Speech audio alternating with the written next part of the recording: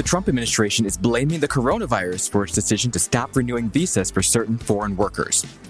Turns out there were more blackface jokes than a lot of people realize in 30 Rock. And we've got Yahoo Sports columnist Jay Busby with us to talk about how NASCAR needs to confront its racist past and move into the future. The date, June 23rd, 2020. The time, News O'Clock.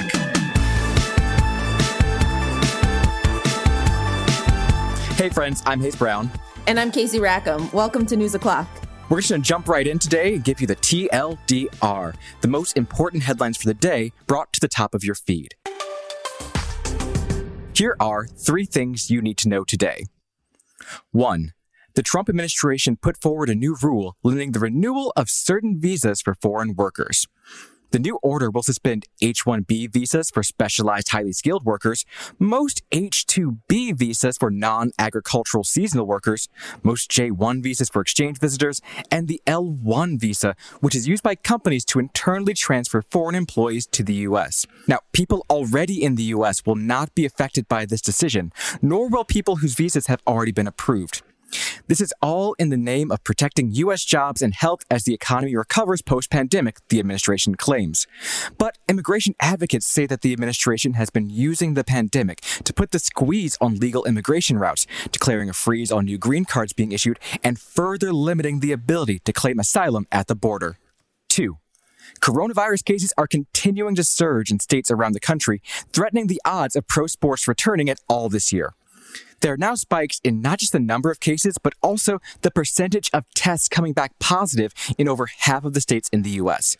Florida, in particular, has seen a surge that's pushed their total number of COVID-19 cases to about 100,000 since the pandemic began earlier this year. That's bad for a lot of reasons, including the return of professional sports. The NBA has been planning on isolating players and staff at Disney World for the entire season to be able to play, a plan that's looking less and less probable every day. Just yesterday, the Orlando Pride pulled out of a month-long women's soccer tournament that was meant to replace this year's season because 6 players and 4 staffers have tested positive for coronavirus. And Major League Baseball shut down training facilities in Florida and Arizona late last week in light of the rising cases there. It seems likely at this point that baseball might not return at all this year after the Players Union voted down a proposal for a reduced season. 3. A U.S. soldier allegedly gave classified information to a far-right group in Europe that has satanic leanings. Federal prosecutors yesterday alleged that Ethan Meltzer, a private in the U.S. Army, joined a group called the Order of the Nine Angles, or ONA, a year after enlisting in 2018. O9A is a group that, according to the court filings, quote, espoused violent, neo-Nazi, anti-Semitic, and satanic beliefs and have expressed admiration for both Nazis, such as Adolf Hitler, and Islamic jihadists, such as Osama bin Laden.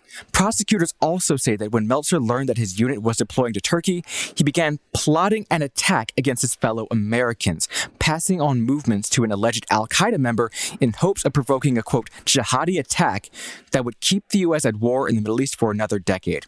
This is the latest in a string of revelations that have surfaced in the last month, all of which feature members of the military attempting to start a racist war. What is happening? I don't know, Casey. It's bad, though. Wow. I mean, given the fact that for the last half of our lives, we've been really focused in the U.S. on radicalization amongst, Muslims and people who are coming to the U.S., I'm not surprised that all of this, far-right, white supremacist terror is really bubbling up to the surface when it just has not been addressed. Yeah, I'm not surprised by anything ever anymore. That's just the level everyone should be at. I do have another quick question. I'm going to need you to follow up on all these athletes quarantining at Disney World, because the last I read was that Disney World was thinking of opening. So now that's not the case. And now it's just an Olympic village for American athletes. Oh, no, you underestimate the power of Disney. It would be both. No. They would still have their little coronavirus quarantine bubble happening in certain resorts and certain arenas. But, the rest of Disney World would still be open for the public. So they're really, really pushing the envelope in terms of health care here in Florida. All right, it's time for today's good news, bad news. Some good news. We now finally know the truth behind the iconic Aaron Carter song, That's How I Beat Shaq. For those of you who don't remember this classic, Aaron Carter, who's the younger brother of the Backstreet Boys' Nick Carter, released this smash all the way back in 2001. Pay attention close, as the story goes, it's like boom! I put it in the hoop like slam! I heard the crowd screaming out jam! I swear that I'm telling you the facts, cause that's how I beat Shaq. Side note, is anyone else one of those people who, when they hear 2001, thinks that it was 5 years ago? Because that's me. Anyways, back to the good news.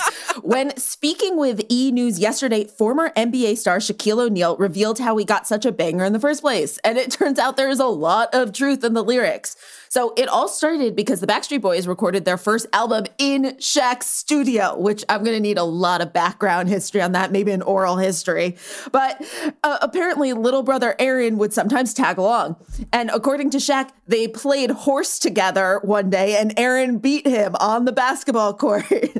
Shortly after, Aaron came back and asked Shaq's permission to do the song and be in the video, and the rest is history. So turns out Aaron was telling us the facts all along. That's the most delightful fucking story I've heard in a long time. What do you think? Do you think that Shaq let him win, or do you think that Aaron Carter really beat Shaq? I don't know. I'm going to want to know, was this a legit, basketball court kind of situation? Because if it was, Shaq let him win. But if, the hoop was, lowered in any way. Why would the hoop be lowered anyway? How would that hurt Shaq? I know Shaq was terrible at free throws back in the day, but what? Well, because you're training. I'm not a professional athlete, but if I was training to throw a ball, I would be used to my arms moving at a certain angle. So if it's lowered, I don't know, Hayes, I don't think you're thinking logically here. Oh, my bad.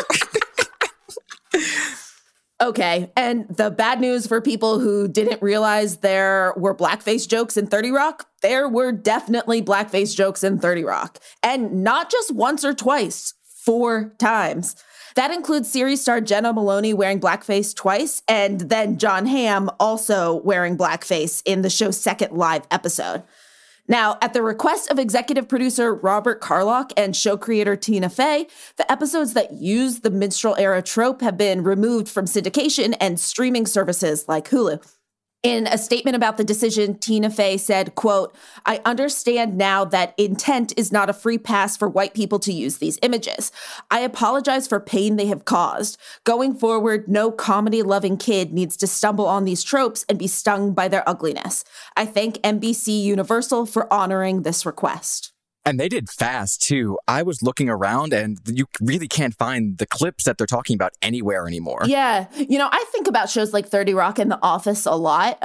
30 Rock because, they were doing satire. And then The Office, it revolves around someone who is not politically correct. And it's like, okay, yes, you've stated both of those things up front, but how much leeway does that actually give you? So that's just and I think that's something that Tina Fey is clearly reflecting on now. Right? I mean, it goes back to when we were in high school, college age. That was all the humor of the aughts, was all about, well, yeah, I know that this is a thing where it could be racist, but you have to understand it's all about pointing out why that's dumb. The person that they have saying the racist thing or doing the racist thing is, usually displayed as an idiot, as someone who just doesn't know what they're doing. And that, at the time was oh, we're laughing at that person, not the, stereotype they're presenting.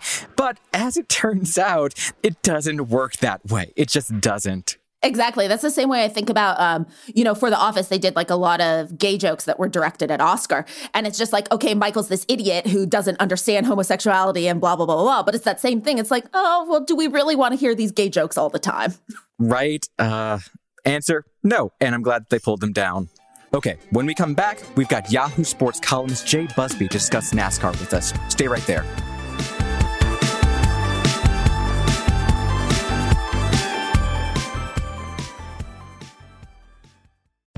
SheFit, we're tired of hearing new year, new you, fat-burning secrets, and lose weight fast. The only thing you need to lose is self-doubt. The body you're in deserves respect, love, and support. Support you're not getting from your current sports bra. It's time to experience the only sports bra that actually does its job and outperforms the most popular brands on the market. It's time to feel real support from SheFit. Save $10 today at shefit.com/2022.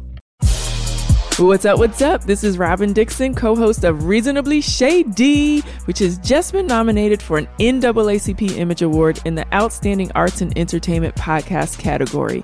This is so big for Giselle and I, and of course, we must thank all of our fantastic listeners. But we need your help.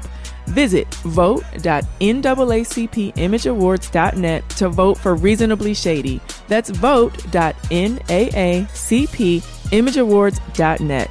But don't wait. Voting closes on February 5th at 9 p.m. Eastern. And make sure to listen to Reasonably Shady every single Monday on the Black Effect Podcast Network. Being a real estate agent isn't about listing houses. It's about connecting to people. I need to find new buyers every day.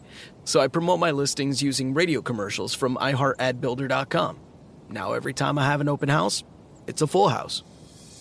A custom radio ad from iHeartAdBuilder is the fast, affordable way to drive customers to your business. Put the power of radio to work for you. Get started now at iHeartAdBuilder.com.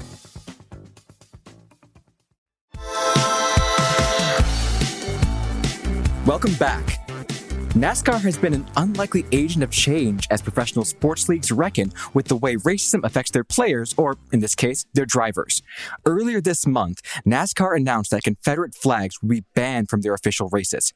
But then on Sunday, a noose was found in the garage of Bubba Wallace, the only full-time black driver racing in the top circuit, who also led the campaign to ban the Confederate flag. And yesterday, yet another noose was found at a separate NASCAR venue in California. To discuss the recent incidents and how NASCAR can move forward, we're talking to Yahoo Sports columnist Jay Busby. Thanks for joining us, Jay. Absolutely. Thanks for having me on. Of course. First, can you give us an update on the Bubba Wallace incident? What do we know from investigations so far? Yeah, they're still keeping it fairly quiet, which as you would expect with the FBI involved. The main issue here is that there's only a limited number of people that could actually be in the garage because of the coronavirus pandemic. The NASCAR has basically shut down all of its tracks to essential personnel. So this is not like some whodunit mystery or some 12-episode Netflix series. You've got a fairly tight pool of potential suspects. They also want to be aware of just how provocative and how disturbing a topic this is. So they're trying to avoid a rush to judgment. They've got to figure out what camera angles are available. So this is a long way of saying the investigation is still ongoing, but I think that we're all hopeful that it'll come to a conclusion soon. So besides that incident on Sunday, there were also reports that despite NASCAR's ban, there were some Confederate flags spotted near the track and also one flying overhead on Sunday. Jay, you've been covering NASCAR for over a decade now. For people who haven't been to a race, how prevalent was the Confederate flag at those events? It had been diminishing. I mean, over the course of the last 20 years or so, it had been diminishing. It was obviously very present in the 70s and 80s. I mean, it was on the covers of race programs. The Southern 500 in Darlington had the Confederate flag as its organizing symbol. But the farther along that NASCAR moved into the 21st century, the more it tended to just push itself away from that. You were always going to see Confederate flags, but you would see a lot more American flags. You would see a lot more flags of Dale Earnhardt or other drivers. What changed that was in 2015, in the wake of the Charleston massacre, NASCAR, for its race that was in Darlington in South Carolina, asked fans not to bring Confederate flags, and telling NASCAR fans not to do something is the surest way to get them to do something. So at that point, it flared back up. I was at that race. Right after that, there were literally hundreds of Confederate flags everywhere. And ever since, there's been a small but persistent kind of undercurrent of people that will bring the flags just because they know that it ticks off a certain segment of the NASCAR administration and leadership. So then it makes sense that Confederate flags have popped up based on that and the current ban. Do you know how NASCAR is planning to enforce the ban going forward? That is the tricky part. And I would never in any circumstance suggest that the quarantine or the keeping out of fans has been a good thing, but it worked to NASCAR's favor because certainly if there had been fans in the stands and fans in the infield and fans with their campers and RVs, the ban would not have gone down as easily as it has, because they basically said you can't bring your flag to the track, but you also can't come to the track yourself, which kind of solves the problem right there. How's it going to happen? I don't know. I mean, there's going to be some people that are going to defy it. And how far is NASCAR willing to go to have their security say, hey, take that flag down? Are they willing to bring in law enforcement? I don't know. I mean, they may have to be in order to get this secured, but they've kicked that can a few weeks or months down the road. But that is a fight they are going to have later this year. Right, I'm sure. So obviously, there's nothing inherently racist about auto racing itself. You're driving a car around a track, nothing super racist about that. But you can't help but notice there are so few black NASCAR drivers, and that also coincides with this culture of flying Confederate flags at races. How did we get to this point? I mean, why is it that you don't really see black faces on the track? Is there any sort of correlation there? I'm just really curious.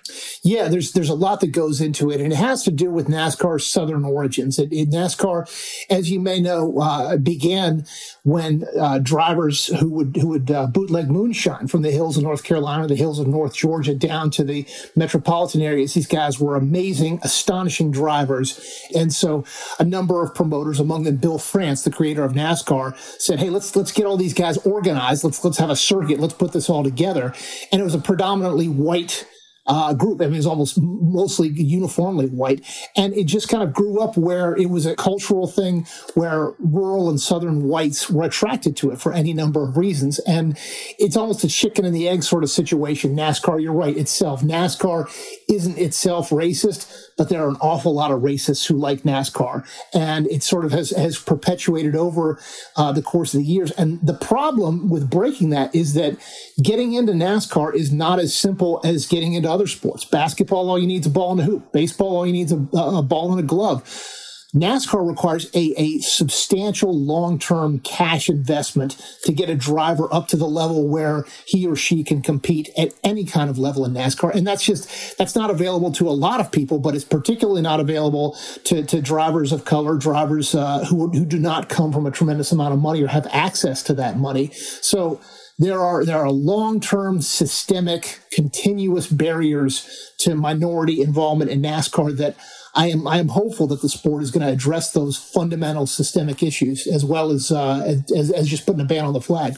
So moving forward, what else do you think NASCAR needs to do to make their races more inviting to more people outside of the good old boys that most people think of as their fan base? Yeah, I mean, it's so many different aspects of it. In terms of NASCAR itself, I think that they need to just open their doors. They need to convince people. They need to have people that are already there say, hey, make it more welcoming. Bring somebody who's never been to a race. And I hereby invite both of you, if we're ever in the same city, I would love to take both of you to a NASCAR race because, you know, once you get past that perception of, oh, it's a bunch of crazy rednecks, it is the best fun that you will have in an afternoon. Watching the racing, watching the cars go in circles is only part of it. You're hanging out, you know, you're having drinks, you're cooking out, you're with your friends. It's a giant tailgate party, and it's tremendous, tremendous fun. And that has no color bias. But what I've already seen is that a number of people, a number of high profile athletes and others have said, hey, I'm interested in NASCAR now because they've gotten rid of the flag. And so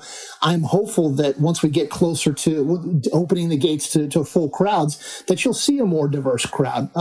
But that's on the fan level. There also has to be work done on the corporate level, and that's a whole separate issue. But on the most basic fan level is the more that someone can go to a track and see in the stands next to them people that look like them, the more likely they are to come back.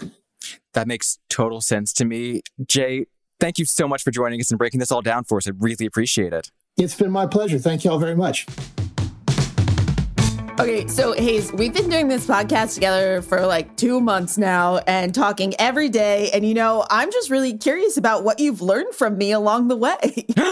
Okay. Pop quiz time, I guess. Sure. Yes, definitely a pop quiz time. Okay, so as you know, I just love TV and film in general, but especially teen movies from the 90s and aughts. And I just happened upon this very good BuzzFeed quiz by Victoria Gasparovich called Can You Match the Quote to the Correct Aughts Teen Movie? I You know what? I'm feeling confident today. Let's do this. I think I got this. You should be confident. I think you could do it, especially because according to the headline, if you've seen at least 5 aughts teen movies, you can correctly identify these movie quotes. And I'm sure you've seen at least 5, right? At least, yes. Okay, perfect. So I just picked a few of the questions from this quiz to test your knowledge. I'm going to say the quote from a teen movie and give you an option of 2 movies to pick from. And all you have to do is pick the right one. It's a 50-50 chance. Love those odds. Okay, here we go. Because waiting for you is like waiting for rain in this drought. Useless and disappointing. That's either from A, High School Musical, or B, A Cinderella Story. Oh, man. I feel like you have chosen the perfect first question because I've actually seen neither of those in my life. So I hate you. I know. I'm sorry. Which one would even have a drought? Okay, you know what? Let's go with High School Musical. It's set in California. It's A Cinderella Story. I know that guy that sent those emails is somewhere down inside of you. But I can't wait for him. Because waiting for you is like waiting for rain in this drought. Useless and disappointing. Damn you, Hillary Duff. Which I think is hilarious because in a previous episode of the podcast, you knew what movie I was talking about based on the poster for A Cinderella Story, but you've never seen it. Don't know what it is. Yeah, because the poster was ubiquitous at the time I was going to the movies. Duh. Okay, on to number 2. I'll have a pina colada, not virgin. Want to see my ID? Totally have it. That is either from A, 13 going on 30, or B, 17 again. Let's go with A, 13 going on 30. Ding, ding, ding, yes. ding, ding. Oh, God. Minor redemption. I was so scared for a second. Have you actually seen 13 going on 30? Because I'll be upset if you haven't seen that movie. Oh, look, my coffee. Delicious. Okay, you need to see it. It's iconic. I do. It is so wonderful. Truly wonderful. Okay, on to number 3. I told you not to fall in love with me. That's either A, A Walk to Remember, or B, Blue Crush. That is... Ooh, wait. I want to say that's A, Walk to Remember. Correct, Hayes. Now would be the time to say something. I told you not to fall in love with me. Oh, man, I was really worried for a second. Listen, it is a pivotal moment in that very, very sad movie. Right, but both of them are really sad movies, so I couldn't be sure what the exact line. Okay. Okay, number 4. Don't slack off because you feel sorry for us. That way, when we beat you, we'll know it's because we're better. A, step up. B, bring it on. I'm 90% sure. It's been so long since I've seen either of them, so I'm going to go with my gut and say B, bring it on. Correct. Gabrielle Union said that. Okay, what's the current score again? I actually think you're 3 correct, 1 wrong, right? You're doing well. Yeah, I'm doing okay. Okay, let's do it. Here's the final one. Because you saw me when I was invisible. A, the Lizzie McGuire movie. B, The Princess Diaries. I'm going to go with B, Mia Thermopolis and The Princess Diaries. Oh, yes. Why me? Because you saw me when I was invisible. Good one to end on. Good one to end on, Hayes. You did well. You got 4 out of 5 right. I am incredibly proud of you. We were off to a rocky start in the beginning, but then you just soared. Much like many teen movies, yes. But in all seriousness, you're going to need to watch all the movies on here that you haven't seen yet. Every one of them, yeah. That's my new goal. We only did 5 questions from this quiz, but if you want to test your own 2000s teen movie knowledge, you can take the rest at BuzzFeed.com and let us know how many you can get right. Well, that's it for today. Join us tomorrow for an examination into what the hell is going on with the recent explosion of fireworks around the country. And remember, you too can beat Shaq in a game of horse. All you have to do is believe in yourself. Be sure to subscribe to News O'Clock on the iHeartRadio app, Apple Podcasts, or wherever you go for your sound stories. And please take the time to leave us a rating and a review. It helps us figure out what you like about the show versus what you love about the show. And remember to set your alarm so you never miss an episode of News O'Clock.